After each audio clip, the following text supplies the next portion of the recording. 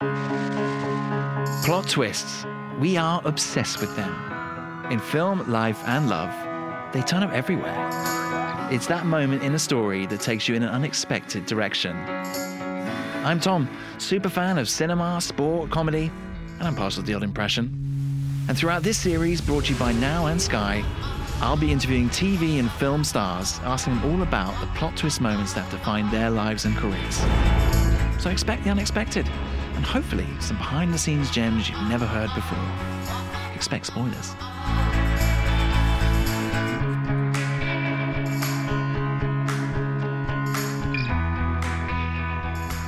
So the plot twist comedy tour is going to continue. A few weeks ago, we went to Devon to visit the wonderful David Earl.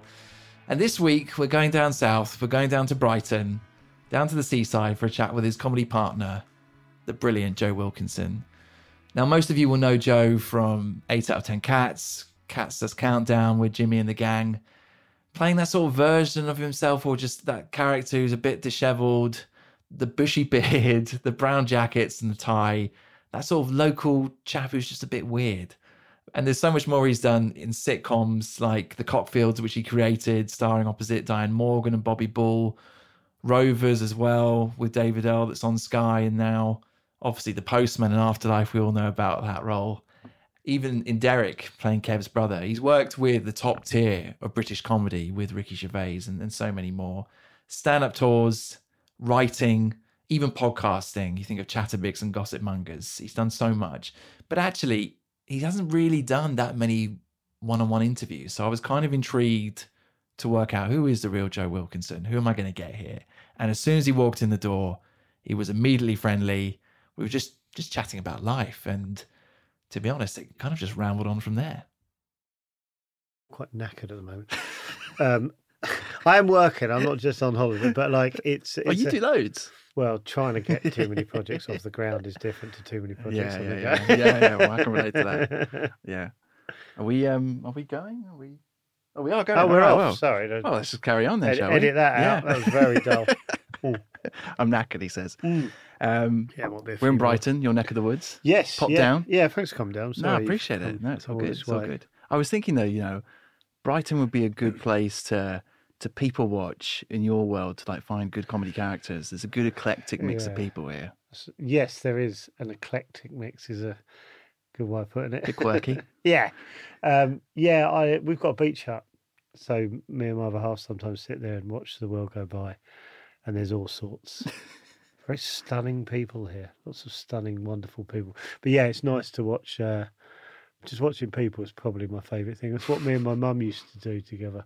Still do a bit, but not loads. We used to sort of go up, if we were going up to London or whatever, we'd find a cafe like in Leicester Square or somewhere and overlook the square and just watch people for hours. And it's definitely not making fun of people. It's just, I find it fascinating, just interactions with people, even with each other, when you can't hear what they're saying. You go, oh, he's got a problem with her. Or they've had a Barney, or they're in love. Or do you ever play the game where you try and guess what they're called and what they do for a profession? Oh no, I haven't done that. Right, here's Sandra. I think that's quite interesting. Yeah, I think I've done profession one. I've never thought about doing the name one. I think I'd end up having to follow them and ask, see if I've got the answer right. But sometimes it's quite nice. You see someone walking through Leicester Square or wherever, you see someone else, and you go, I think they're meeting them. I don't know why. They look like they might hang out. Just got a vibe. And then they do, and you go, God, I can read people. Incredible. That's happened once, so I don't know why I said it like it happened all the time. Do you ever do that and actually think in a comedy sense, in terms of trying to identify things that for a character, for example? Yeah, grubbily, probably. Yeah, I think you do sort of, if you write sort of like sitcom or whatever long form stuff, you do sometimes. There was a guy at the airport who the other day we had a few days away, and there was a bloke, and I loved him. He was just over helpful, but it was a problem he had rather than it was like a useful thing, because he'd just get involved. Like there was an older lady who I think was walking with a stick, and he kind of sort of led her to the front, and she was very unwilling to be led to the front and stuff. And it was like he worked there, but he also obviously was a nice man, and I was quite tired, and he was wanting to talk to everyone. He was finding ways to kind of talk with everyone. So we spoke to him for a bit, and then he sort of lost interest in us, thankfully. And he went on to someone else, and I just watched him for ages, and I was like, he's incredible. And I think those are people you go, such a tossy way to say it, but you go, I wouldn't have thought of coming up with that. Yeah, that's true though. It's a different perspective, isn't it? Who's just really, really helpful, but it's his downfall. Yeah. You know what I mean? Like Maybe he's lonely. Was with his wife and kids. Right. And I was like, his wife was sort of fine with it and was probably a bit like him, but not to the extreme. And the child was probably maybe 4. And I have to admit, I was going, what's your life going to be like? Like, it's not going to be bad. It's not going to be like, like horrible, but it's going to be intense. He won't know any different, but when he's like in his 40s, like me or whatever, and he'll look back and go, God, my dad was helpful, wasn't he? Like, it's probably over helpful looking back. Is he going to follow suit, or is he going to go the opposite direction? That's the thing. That's interesting. Depends how aware how self-aware he is, I guess. Because sometimes, you notice your own behaviour. Well, no one knows how aware they are of their own behaviour, but sometimes you sort of catch yourself doing something that one of your relatives does, and you're like, right, I need to have that knocked out of me. Yeah. My parents are both lovely, but obviously that doesn't mean that they're not balmy in their own We're way. all human. Yeah, exactly. We're all human. I'm wondering. None of us see our own flaws, do we? So it's really, I get really scared sometimes because I go, I don't know how I'm really annoying. Well, my missus does say, actually. Keeps you in check. To be fair, she'll point it out quite a lot. So I think I'll be fine, actually. I have it written down for me. But do you know what I mean, though? You sort of go, oh, right. Yeah. I hear take people in that way. I just don't know. God, it's funny, though, isn't it, when you watch these sitcoms and you see these characters, where it's like, no, these people do exist. They are out there. Yeah. They're definitely there. A good thing that I get reminded of sometimes is, when you meet someone, because I've written with like David Earl, who's brilliant, and Love David. Yeah, he's fantastic. Oh, he's been on the pod, hasn't he? Yeah. We went down to Devon. Yeah. Oh, yes, you did, didn't you? Yeah. That's amazing travel. Thank you. But sometimes you sort of like, we have to sort of remember to push things a bit further than you sometimes feel like you should with a character, or sometimes, or plot or something like that. And then you meet someone who's really extreme and you go, oh, no, you can, because they do exist. Not everyone's a sort of at 50%. Some people are like 150% and are really out there. And it's a nice reminder. You go, oh, no, you can have a character who's really extreme. It's a nice little reminder. We've got this landlord back home, and he's got this really distinctive voice with a lisp. And then you order anything at his pub, like a cider, you go, okay, God bless, like that. And he was in the garden the other day, and I was like, oh, John, how are you doing? How are you getting on? He's like potting around in his garden. And he said, oh, it's like taking time. He said, well, Rome wasn't built on a day, but of course we didn't supply the bricks. Oh, yes. She was writing it down in front of him. Yeah. Like, these people are out there. Yeah, I read David Contick's book, which is called something like How to Write Everything. And he said, I'm sorry if I misquote you, something like, people, because they don't see their flaws, if you write about them, they won't see it. And to the point where he wrote a character who was, again, I'm sorry if I'm getting this slightly wrong, but he wrote a character based on his friend's dad. And his dad had a saying like that. And when the show came out, apparently his friend's dad said, rather than going, that's based on me, he said, I told you people say that. And then that's when he realised that you can write about anyone because they won't see that's them. Do you know what I mean? Yeah, so it's an interesting lens, actually. So yeah. it kind of, it liberates you to be worse and mine from people you meet. Yeah, I guess you. I think I'm an arsehole. I think I'm proper arsehole. I'm finding out how I'm annoying.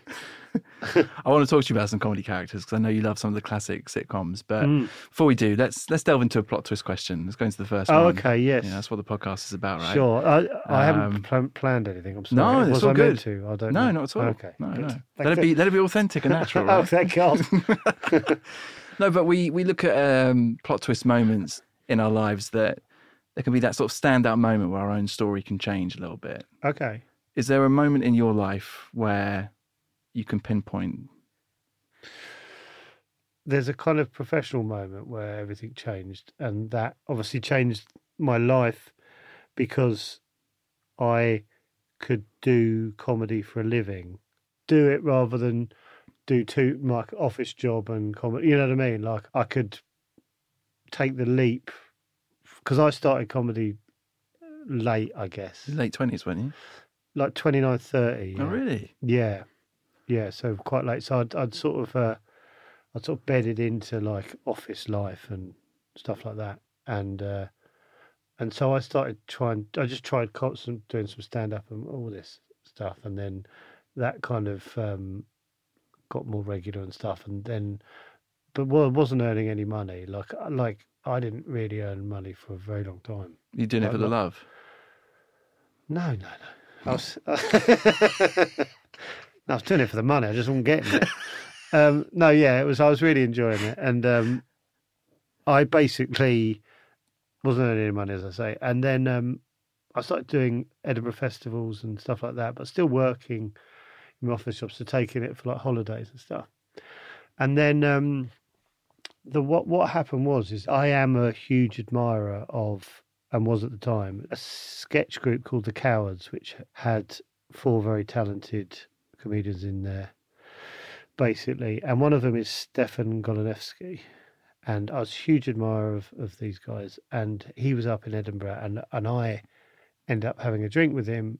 And I was, kind of a bit starstruck. But even though they hadn't done telly or anything, I was, I'd seen them at Edinburgh before, and they were just like the pinnacle, really. And I was speaking to Stefan, and he said that he'd just been commissioned to write a sitcom. And I remember, I'm going to be totally honest, I remember being wildly jealous, which I now, if I'm jealous of something like that, I tell someone now because I think it's sort of a compliment. Yeah, it is. You know what I mean? Yeah. It's like, then you sort of take your own ego out of it and go, oh, bloody, that's amazing. I wish I was doing that. And then you go, oh, that's amazing because you're, really talented and deserve it or whatever.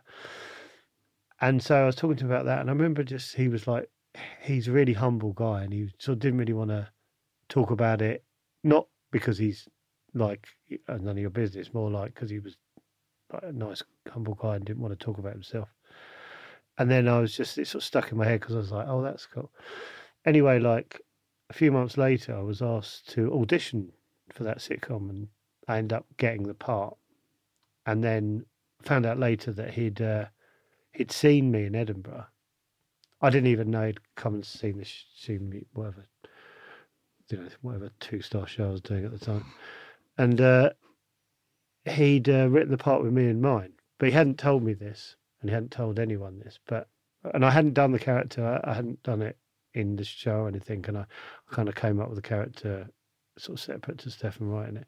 And I got the part, and then everything stemmed from there, because... Was that him and her? Him and her, yeah. And, I know people always, when I do really mean this, but you need a huge bit of luck. And people go, oh, you make your own luck. And I do agree with that. But there's a lot you do need. Right place, right time. Yeah, you Good do. Conversations. You do. And I do think about it quite a lot. I was like, oh, if Stefan hadn't got that commission, I'd be in a really different position with my work and my life, basically. I wouldn't be as lucky as I'm now, as in doing stuff I'm doing with David, like doing everything, mate. Yeah, doing the stuff with podcasts and living in Brighton, and all of that stuff all stems from that moment. I'm really thankful for Stefan, and yeah, that was the moment where, because there's stuff come off the back of it, and I understand this, but the industry is like because everyone's humans. They're not, they don't know. No one knows everything, so they sort of see you in something and they go, oh, maybe we can use him then. You know what I mean? And before they go, well, he hasn't done anything. So I don't know if he might be tossed. He might be rubbish. So you get a chance, and then people go, "Oh, right, now we can use it," and so it snowballs. And then they go, "Oh, he can do that," or he's not bad at that, or whatever. But that wouldn't have happened. So I end up having a lot of opportunities off the back of Stefan, and it did help that I was in a sitcom by one of the best writers of his generation.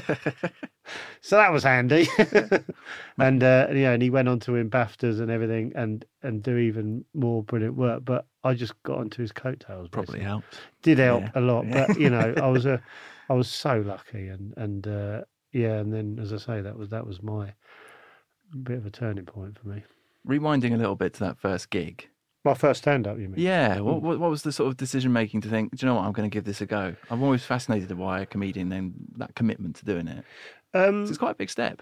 It's a really big step. I football and comedy, the two things I sort of were really passionate about, and I'm half decent at football. I'm not rubbish. I'm all right. I'm all right.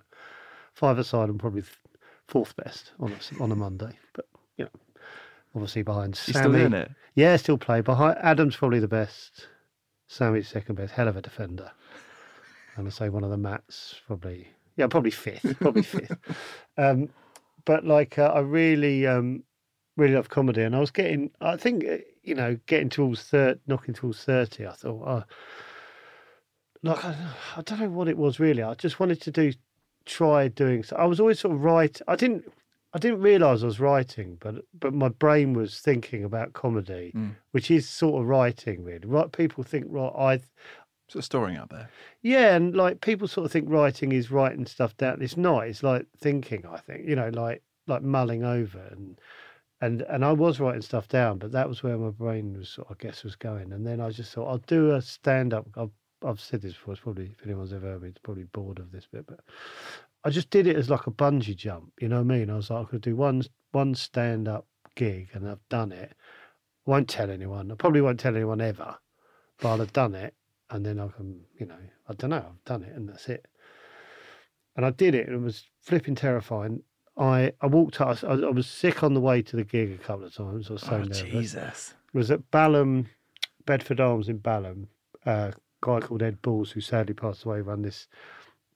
And I love Ed and I'm everything, but he ran a shocking gig at times. And it was a up and down gig on a Tuesday night. And I remember I come out of I lived 2 tubes away, and I got the tube up to Balham, and I come out the tube, and you can see the Bedford Arms at the bottom of the road. And I was like, I don't want to do this. And I said to myself, if no one texts me, because it's probably like 19 years ago, so phones weren't that new. Accessible, yeah. Yeah, I was quite late having, so sort of everyone had them, but we don't use them like now. So you weren't... Like a Nokia 8610 or something, one of those. It was a big old grey thing, but we weren't texting like we are now, or WhatsApp or whatever. And so I said to myself, if no one... I don't know why I said this, but in my head, if no one texts me from the tube to the station, I won't do it. That doesn't make any sense, but that's what I said. It's superstition, isn't it, I guess? Yeah, it was just stupidity, really. So I've got like a 400-metre walk, and if in that time no one texts me, I'll just go home.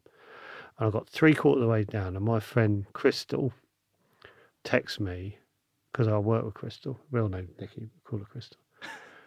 She texts me and said some old bollocks about work or something. It wouldn't have been about work. We never text about work. It'd be some nonsense. And she sealed your fate. She sealed my fate. I don't know if I told that, but and I did the gig, and Steve Hall was there, because I'd been watching that gig for a year, and I'd seen loads of people come through, and everyone, like, I don't mean, but the open mic circuit is a mixed bag, and everyone who I saw, who I thought was good, has gone on to be, don't do well in one way or the other, because they still stand out.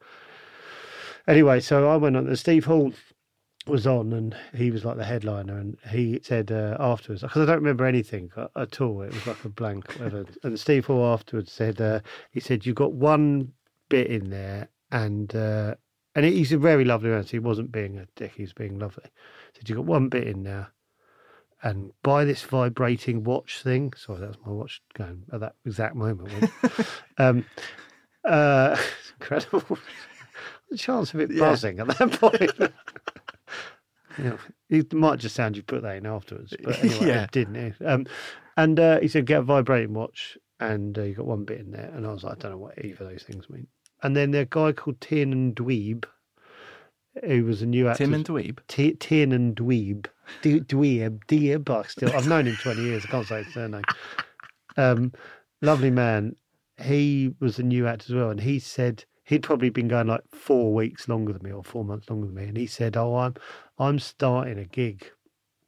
Do you want to do it? I was like, all right. And that was like 7 months away or something.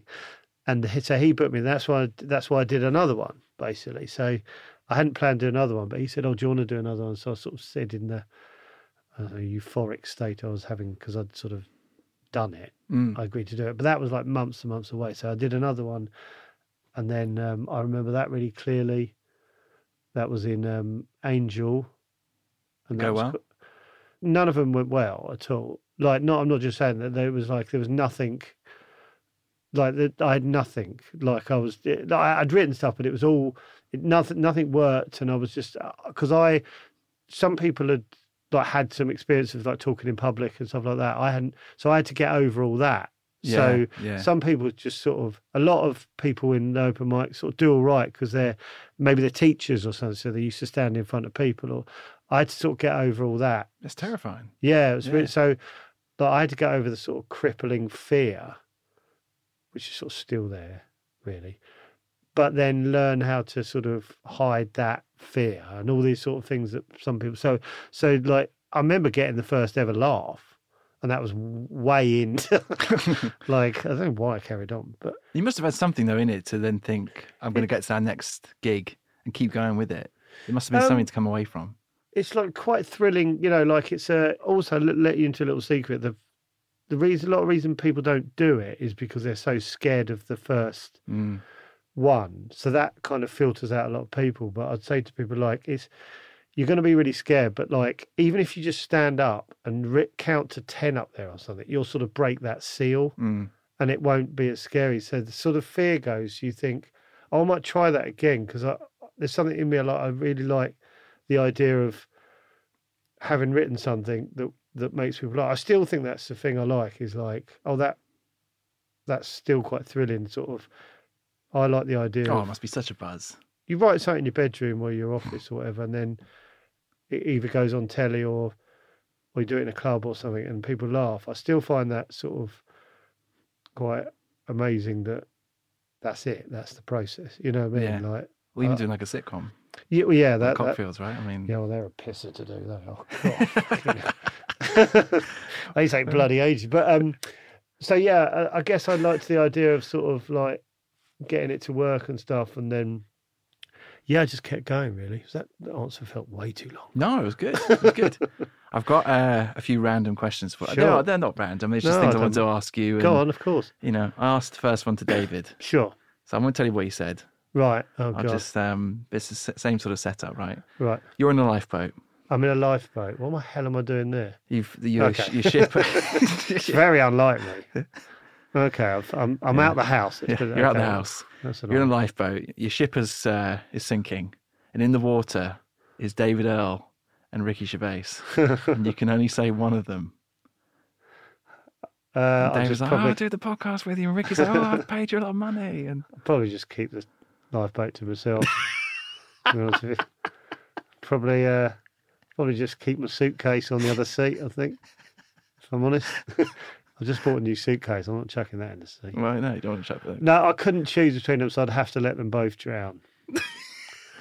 and I'd feel awful about it, but I guess I'd have to. What did David say?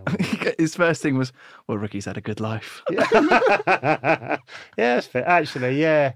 What could I put them out of their misery? So if I've got a spade, whack them with the suitcase. If I've got a spade in there, can I? So they don't drown, because drowning's horrible. If I'm going to let them both go, I'll clonk them both unconscious, which is it's merciful, isn't it? Do you know what? I'm going to say that, but in reality, I wouldn't leave the house and be in a lifeboat. So No. I'm sorry I killed them both, but I was, under duress. Needs must. God, I've murdered them. Can't work. Sorry about that. That'd be a hell of a story. Well, that would make the papers. Yeah. Well, There's a documentary on that. I'd feel bad if they didn't mention David. It just says Ricky Gervais killed at sea and co-star. Yeah. Didn't even use his name. Oh, gosh. So we said you play a lot of five-a-side. You've been doing that for years, haven't you? I got back into it a couple of years ago. Oh, okay. I saw it's not my fault we've got back into five-a-side because I was walking through the park and there was some, I was going to say old boys, but that's not fair, but probably 15 years older than me. I always think old boys and go, I'm not far behind them. And they were playing football, like a kind of, it wasn't walking football, but there was they were of a similar age. So they were playing at their pace. And I was like, well, if they can do it, I can do it. So I sent round a message to some friends and everyone of similar age was like, yeah, I hadn't played for years. And everyone got back immediately. It was like, yeah, let's do that. And then we've probably been going a couple of years now. And it's the same lads every week.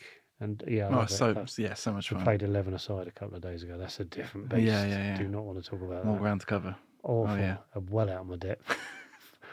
we did an episode of Chattervix where I do this thing called Where's Joe Now, where I just sort of appear somewhere and show David round. And I was playing five-a-side at the Amex, the Brighton ground.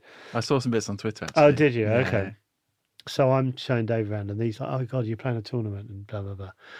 And I had a very big down that day because I was like a realisation of my age. I know my age, but I don't really let it sink in. It's a bit of a dream, though, isn't it? You're at the Amex. Oh, it's amazing. Pitch. But there was all sorts of ages and abilities there. Oh, okay. And I was very much at the top end of the age bracket. And we took a hell of a battering. and the game very much passed me by. And I had a big low on the pod. I had a very big low. So David was what my other half, Petra, was holding the phone up. Because I speak to David on the phone while we're podding. And she was... showing him the game and stuff, and he was sort of making fun of me a bit, but not horribly, but just sort of and it came off, and he was like, "How was that?" Sort of thinking I was like going to go, "Oh, I was just playing at the Amex," and I was like, "Mate, I don't think I'm going to play anymore." It's like the whole thing's just, I don't know. I didn't touch the ball, and I'm 48, mate. Tough old day. And I feel it. And he was like, oh, wow, I didn't think it would go this way. I hit a real low. And then he was laughing because he goes, you've hit your absolute low in the middle of one of the Premiership's loveliest grounds. And I was like, yeah. I was on the pitch at the Amex just feeling really low. So that was depressing. So that's coming out in a couple of weeks. That'll be fun. If you have to ditch your five-a-side team and get a few celebrity pals in. What, to play football? Who's playing in your top five? Well, I know who's decent. Okay. Because I've played with a few. And I'll tell you who's decent. Tim Key's a decent player. Oh, yeah? Definitely. Yeah, Noel Fielding's meant to be a good footballer. I would not have pictured that. No. Both of them I wouldn't have pictured. But apparently Noel's decent. Russell Howard's a good player. But apparently, I'll tell you this, Tom Rosenthal's meant to be very, very good. Which is, I was a bit surprised at. But Steve Williams, he's a writer for Russell Howard. And he's a big Welsh guy. And we used to play on a Tuesday, and he's got a lovely touch. Lovely touch. And he doesn't, if you're listening, Steve, I'm sorry, but it blew my mind you were that good. Because on paper, he didn't look like he'd have it. Yeah. But my word. He held his ability back in the games. You know what I mean? He was he's that good. He was like, I'm not going to take the piss out of these people. And I sort of noticed he'd do like one little trick a game and then just a little glimpse. Yeah, then just be generous. And I was like, I'd be tearing these people to bits if I had your ability. I'm not generous like I used to. He was superb. So there's some good footballers out there. Now, a lot of people love you for Countdown and 8 out of 10 Cats. Nice. And there's so many like funny experiences. I mean, like things like Rectum of the Year and Karen and Box and all. Oh, yes. What are your sort of fondest memories or experiences? Well, I got to meet and work with one of my heroes in Sean Locke, basically. And he had the funniest brain I've ever worked with. he had like, I mean, it's a compliment. He was so good, like sort of 60% of the people didn't get it. Yeah. You know what I mean? It was like 40% of people who would just go, that's obviously the funniest thing that's going to be said this year, basically. And some people would go, I know what you're on about. And it was like he just made the bar higher, basically. Yeah. And I still think I try and put the pressure on myself to go, would you say that in front of Sean Locke? Basically, is that good enough for Sean to hear? If I'm feeling lazy, I don't do that. If I'm talking, if I'm doing something like Cats or whatever, Countdown or whatever, I go, oh, well, could I do that in front of Sean? And that's what I try and do. It's a good bar. It's an impossible bar, really, because it's never going to be as good as it. I mean, like, there's a lot of brilliant comedians, but I'd say like we couldn't really compare ourselves to Sean because it's like it's pointless, really, because he was better than everyone else. So just compare yourself to everyone else. Do you know what I mean? Like, if you want to kind of gauge where you are, don't go, oh, I'm not as good as Sean. You go, well, that's fine. That's normal. Yeah. You know what I mean? Yeah. You're not meant to be as good as Sean. So that was a thrill. And now I'm really lucky because I get to work with lots of people that I've sort of started with. You know, a lot of my friends do it.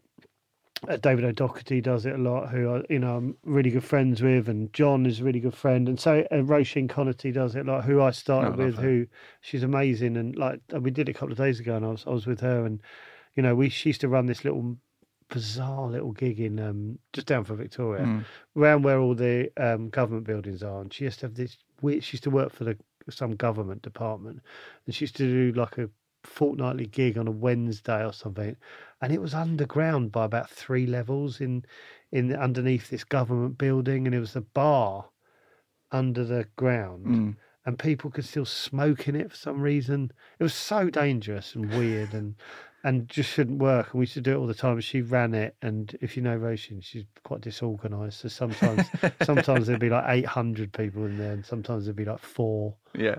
And it was just, she was just so brilliant. So she's doing it. So that's, sometimes I go, oh Christ, we all started together. This is weird. And like full circle, yeah. Little crappy pubs or whatever. And so that's nice. And yeah. I love that outtake you got with her and David in Afterlife. Oh yeah, where David keeps saying about pushing his willy up his bottom. Yeah.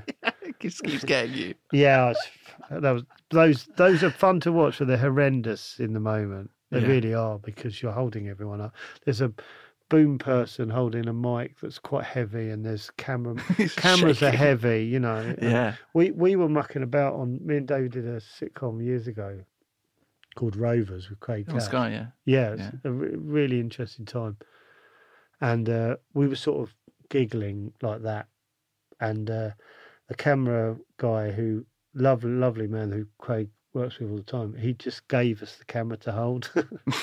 We stopped giggling after that. Yeah. He was like, oh, that's heavy. Yeah, sorry, get on with it. But yeah, sort of put us in our place in the nicest possible way. But they're torture when you're doing it, because you just go flipping out. Everyone wants to go home. I was talking to David about those experiences on set, and also like the effect of something like Afterlife, where it is this huge hit in the UK but worldwide as well. Yeah. And I was saying, how's that been for him? And he said, well, I think he's playing it down. I mean, he's like yourself, very humble, but he was saying you get stopped quite a lot. Yeah, a bit. Yeah, he does as well. He always says he doesn't, but he does. Yeah, it's like Afterlife was weird because Ricky just, like, I'm sure I was saying this, phoned me up and said, oh, do you want to be a postman in the new thing I'm doing? Well, he didn't tell me that. He said, do you want to be a postman in the new thing I'm doing? I was like, yeah, all right. And then we had a chat, and then 6 months later we're doing Afterlife, and you don't know if anything's going to take off, and you can't really think about it, can you? Because you sort of wobble if you're sort of going, oh, this is going to be huge around the world or whatever. And then it does, and you go, oh right, yeah, it's a strange thing to, I guess, to be recognised. And yeah, it's been been a few years of it sort of happening. So basically, sometimes you'll be chatting to someone, and then 10 minutes in, they sort of go, oh, I saw you in this or whatever. And it doesn't doesn't upset me. That's not what I mean. But it's just like, oh, and then I sort of go, have you been thinking about that? Oh, okay. Oh shit. And then I sort of, what have I said? What are we? I just thought we were two sort of people in a cafe or something. And then you go, oh, so I forget, and I go, oh, I hope I have given, I hope it's been a normal conversation. You haven't been sort of weirded out or whatever. Yeah. Do you know what I mean? But It's funny because like your work then, I mean, it's going out there, isn't it? There's so many people that are going to see it. And it's a weird dynamic compared to most people's sort of line of work, right? Yeah, it's the truth is it is a sort of marker. I guess it's a sort of marker of stuff going well. You're a liar if you don't say that. And even like now, people are genuinely really nice. It's good to know that actually. Yeah. Like the press says the world's full of terrible people. I found there's a lot of nice people, really. Very much more nice people than nasty people. I guess for them it doesn't sell them the same way, right? So yeah, exactly. Yeah. Most people come up and they go, "Oh, I'm sorry to disturb you." You go, "Well, you seem very nice." Yeah. So yeah, 99% of people have been very kind. So I appreciate that. As a creator and as a writer, what's it like being on set with Ricky? And can you take away learnings and his experiences? Because he just seems, to me, that's where he's at his strongest, where he's creating those kind of shows. Yeah, I think the stuff I've learned has been sort of a few months later, looking back, because in the moment everything's quite hectic or whatever, and then you sort of go, "Oh, yeah, that's what he did there, wasn't it?" He makes it a fun set, and like he's like laughs, and I think subconsciously or consciously that's a way of freeing you up to relax and get more out of you. I think it's deliberate. So you guess you're more playful, and he he writes the scripts and everything, but he wants improvisation. He wants, like he uses like people that he hopes will add stuff, and Colin, like David as an example. Yeah, Great David, example of that. Colin, yeah, Kerry, everyone adds something, of which it wasn't there, and that happens more lightly. Like David's probably said to you, like that's where he's most relaxed on set, and I probably agree. Any set, you go, oh, Ricky's it's going to be fun, and he's going to definitely at some point go, oh, forget all that. What should we do here? And that's quite nice. And let's be honest, it's quite nice that he trusts you to sort of. That's a massive compliment, isn't it? Yeah, and that in fact, they'll call you up and say, "Do you want to be?" Oh, I don't take it lightly at all. I think I say I do, especially to his face. But like, no, I'm very aware that it's a nice. Very nice position to be in and stuff. So, but yeah, I think takeaway is always later when you're sort of thinking about what you're doing, and sometimes how would Ricky sort of approach that and try and nick. Yeah, right. But you know what I mean? But you go, when he tells that story, what did he do? And in the office or the extras or whatever, how did he tell the story so it worked best, and why did it work best, and that kind of stuff. You know what I mean? Yeah, completely. We mentioned comedy characters at the beginning. Yes. Going back and thinking about influences growing up, who are the sort of, I think of like Ronnie Barker just being a genius. And Ronnie Barker's my go-to favourite comedy actor. Are we like Open All Hours, or are we going Porridge? Going Porridge, very much going Porridge. Porridge was my... Or Naff Off. Yeah, I was obsessed with. I was still obsessed with Porridge. I don't know how many.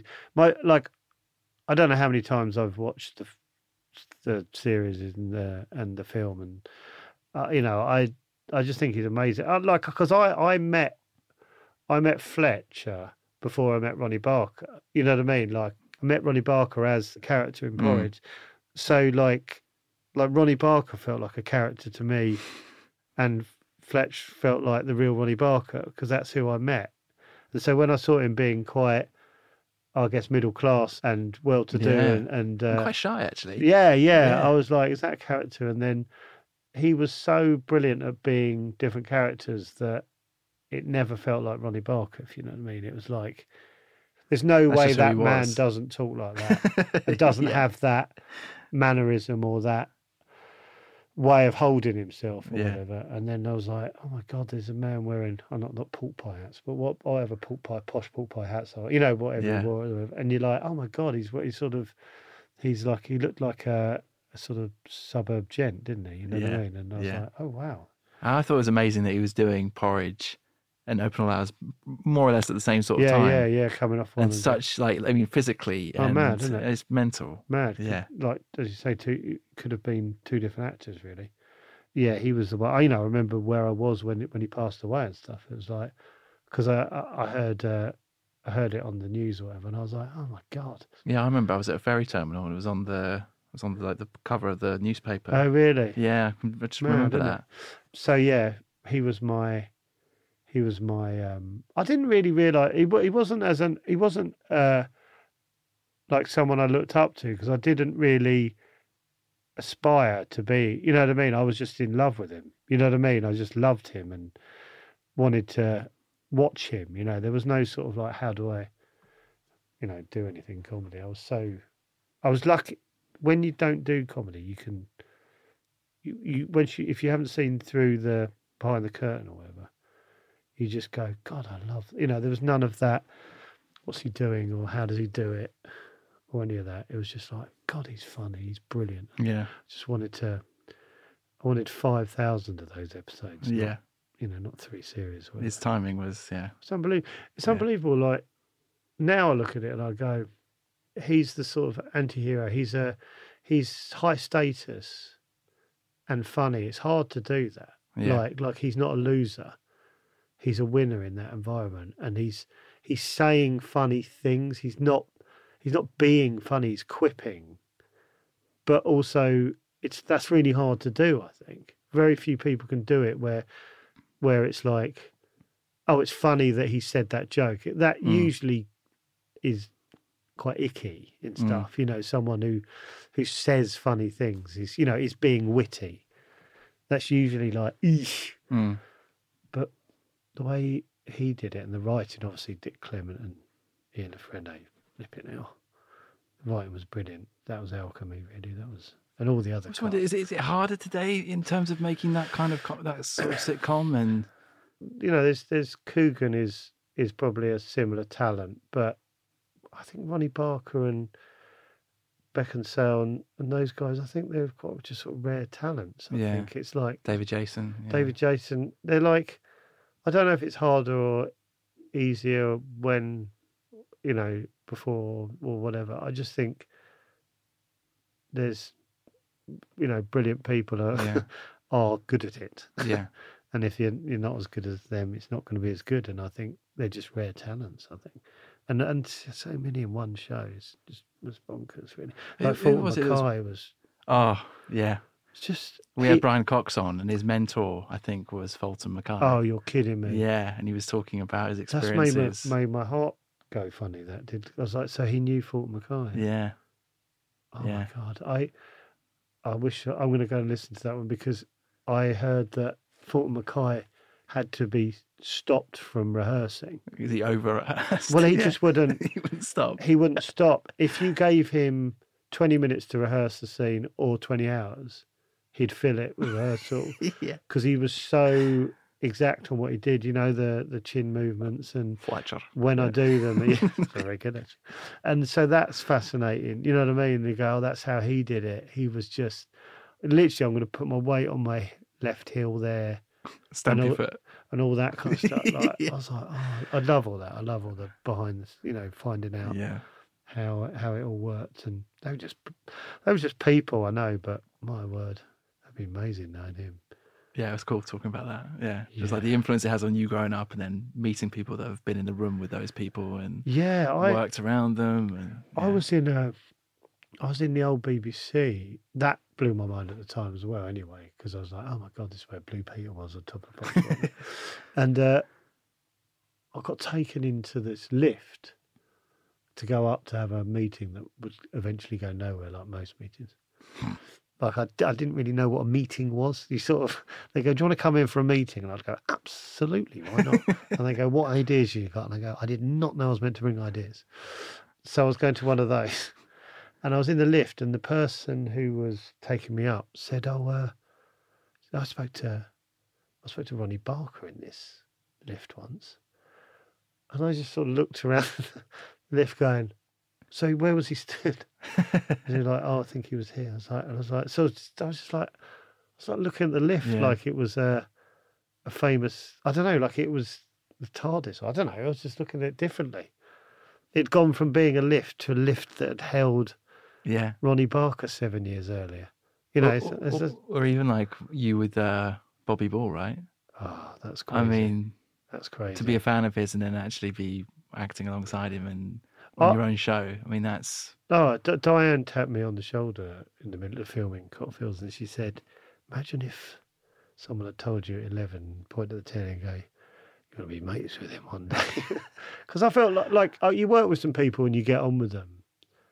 But I felt like, terrible thing to say, I'm sure it's okay to say, but I felt like we hit it off. Like me and Ben and David and Diane and everyone, we hit it off with it. You know what I mean? He, like, I think he liked it, you know, like he was fun, but I also felt like we sort of connected and stuff, and that meant a lot. And I did feel like I was friends with him. You know what I mean? And that blew my mind. And I never really got over it, but I did get over it because I was like, oh, he's my friend. So I also want to be normal around him. So I sort of forced myself to, but I didn't really ever get over it. And then it was interesting meeting Bobby because I heard a different podcast, which is a similar thing, where you meet him and you go, oh, I get it. I get why you are and were one of the biggest stars. Like, couldn't turn it off funny. Like, he could do dramatic and everything, but like, just being. I just sort of giggle at him kind of walking past, you know, like, I don't know, go like squeezing through a gap, he'd sort of do some sort of weird shimmy, and it'd be like, well, what's that? It's funnier than anything we could write. He's just sort of shimming through. Or it looked like there's a scene where I watched it after he passed away because I don't know why I went to that. Let's see. But he looks me up and down, and he looks me up and down the scene and sort of just rolls his eyes and walks off. And that's not in the script. It's sort of the punchline to the bit, and it's just so talented, so funny, so lovely as well. And and just funny bones. Yeah, funny bones. So yeah, when we found out he passed away, was actually I was in the Isle of Wight where we were filming at the time when we found out. So that was really sad. Came out of nowhere. It was a bit of a very sad. What a talent. Talking of, I guess that thing of dialing up. I remember speaking to Alan Carr once, and he's in his dressing room. And he was like, "Oh, hello, love." And then we went down into the studio, and then you could just see like just 20%. He'd just dialed it up enough, and then suddenly that guy you have on TV, not different to the guy behind the scenes, but just a smidgen. Yeah. Is that when you're doing those sort of shows, like a Countdown or a Cats? Are you aware of that? Is that something that you purposely? It's a chat. Like I'm not me on anything really. Like I'm not actually, you know, like like this is me, you know, like we got the real Jack. Yeah. But like none of it's real. Like I don't talk about real things. Like talking to Roisin about stuff, it's like it's all like Roisin's really funny, but she's also very bright, very intuitive, can see things that I can't see in life and love and all sorts of things. And then that's where she sort of pulls her humour from and stuff and what she talks about. And I just go, oh God, I'm an idiot. I'm so thick. I just go, oh, that's, I don't know, tangerines are funny or whatever. And, you know, there's no like, mine's very veneer, you know, very thin. There's a very thin layer to mine, and there's all these layers to sort of why she talks about having to kind of process something first before she can talk about it. And I'm just like, I don't know, dairy triangles are funny. You know, like it's so pathetic. But like, so mine's all made up. I literally just go, like I've created this sort of monster that I sort of play, you know, like a tramp sort of thing that I play. And then I go, it'd be funny if he has done that or he thinks that. And, you know, it's just literally that thin basically. And that's what I do, you know, that's what I enjoy doing. And but then it's really interesting, someone like Roisin, who's like got all this sort of that different process depth to it. And I, you know, and I'm not saying it's a negative mine, I'm sort of joking it's negative, but that's her thing. And mine's just, I think that's funny when I'm doing that kind of stuff, you know, like on Countdown and stuff. It's just like my friend Jarlath Regan sort of summed it up. Like, it's like the thing I do on it is like, it's like I'm doing observational sort of stuff that no one will ever get.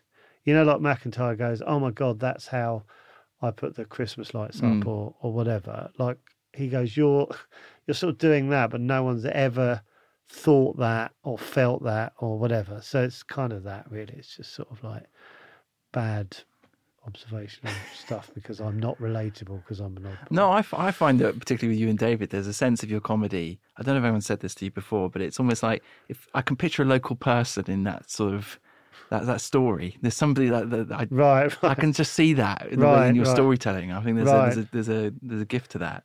Oh right, well it's not that deep. But everyone has different. I think it's Jeff Ross, known him for his like the roasts in America. Oh, the American guy. Yeah, I don't really know him. He was saying like he scripts a lot, but he comes out with these one-liners. He burns you, and right. then somebody who I mentioned on the podcast before, Don Rickles, has all these different put downs, and he was saying the two of them were together in this environment, and he was taking the mick out of him for scripting so much, and he just said the guy tore me apart. But he just had it all up there. It was all there. Right. So everyone's different in terms of how they, you know.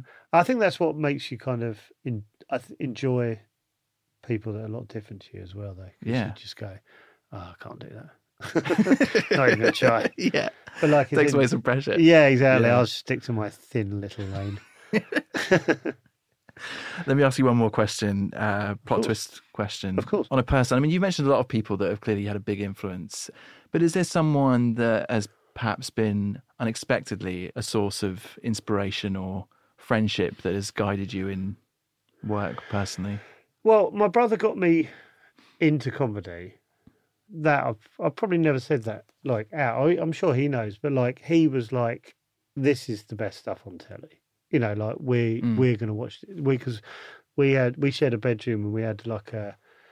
No, I mean like when we were like teenagers, we ended up having separate rooms, but when we were really little. And so when we got like a second telly, which was like a grey portable telly. So it was like we were making the decisions of what we watched, basically. And he's the eldest, so he obviously chose. So I still wasn't choosing. But he made the decision that comedy is the best stuff to watch and this is the best stuff to watch. And it was all... He still got really good taste in comedy. Like, he's just not, you know, and because he's better than me, he doesn't want to do it because he's a better human, basically. And doesn't feel the need to inflict people. But he's got really good taste. And so I was sort of, you know, when you hear like musicians say, oh, they grew up with their parents listening to Dylan and or whatever, and that's what they heard. So they weren't just listening to Heart FM, which I love, by the way. I'm a big Heart FM guy. And so I was sort of, my first comedy stuff was really good that I was like watching because he was going, no, this is really good and you should watch this. And so I was just following him basically. So, but he did also make me support Gillingham. So with one hand, with one hand he took and the other. Well, Southampton over here. So sorry. Basically, my brother was the reason I had quality comedy put in front of me. So I say him and someone like Diane Morgan for. I love that she's getting the credit she deserves now. It feels now she's always been brilliant, but she, because of her, I guess I could learn like other things, like I'm sure she wouldn't even say acting, but like what I do is acting. But like I learned, like we did sketch stuff together, and it was like she'd been to drama school and she'd done acting and stuff, and so like I got a bit of a speedy class. What do you call them? You know, driving when you learn to drive in a week. What's that called? You know, fast track sort of thing. Fast track kind of stuff to learning. Speedy thing. You know what? I'm sure it's called something like that. Anyway, but like, so she kind of gave me that. Like, oh no, when you act, you know, like you have to commit and talk me about like not doing something half-assed when you're sort of. Because we were doing sketches together and it was like, I sort of learned you might as well go down in a blaze of glory. And then that kind of ended up influencing everything I did. I guess I became a bit more bold. You know what I mean? Like learn not because I used to just sort of say short things because I lived in fear of it all. So I just wanted to say something short, Get it and then out. it would be over, and I didn't move or. So she sort of taught me to like go down in a blaze of glory sort of thing, and I've been doing that really quite embarrassingly ever since. So stuff like that where you go, oh yeah, that did change everything. That did make me go, oh right, actually I feel better. I feel less of a prat doing it that way than I did trying to hide, if you know what I mean. So I might as well go, oh, I gave it a go, didn't I? Whatever. Did it on my terms, died on my terms. So yeah, learnt to die with a bit more dignity. I love that word, prat. Prat. I've been called that a lot. Thanks. Oh, thank you so much for coming on. Oh, my pleasure. It's been a pleasure. Yeah, it's really really enjoyed that. Yeah, it's odd talking about yourself. It's Reminisce a bit. Yeah, I do feel a bit of a prat talking about myself. Appreciate it. Cheers, Joe. No, thanks for having me.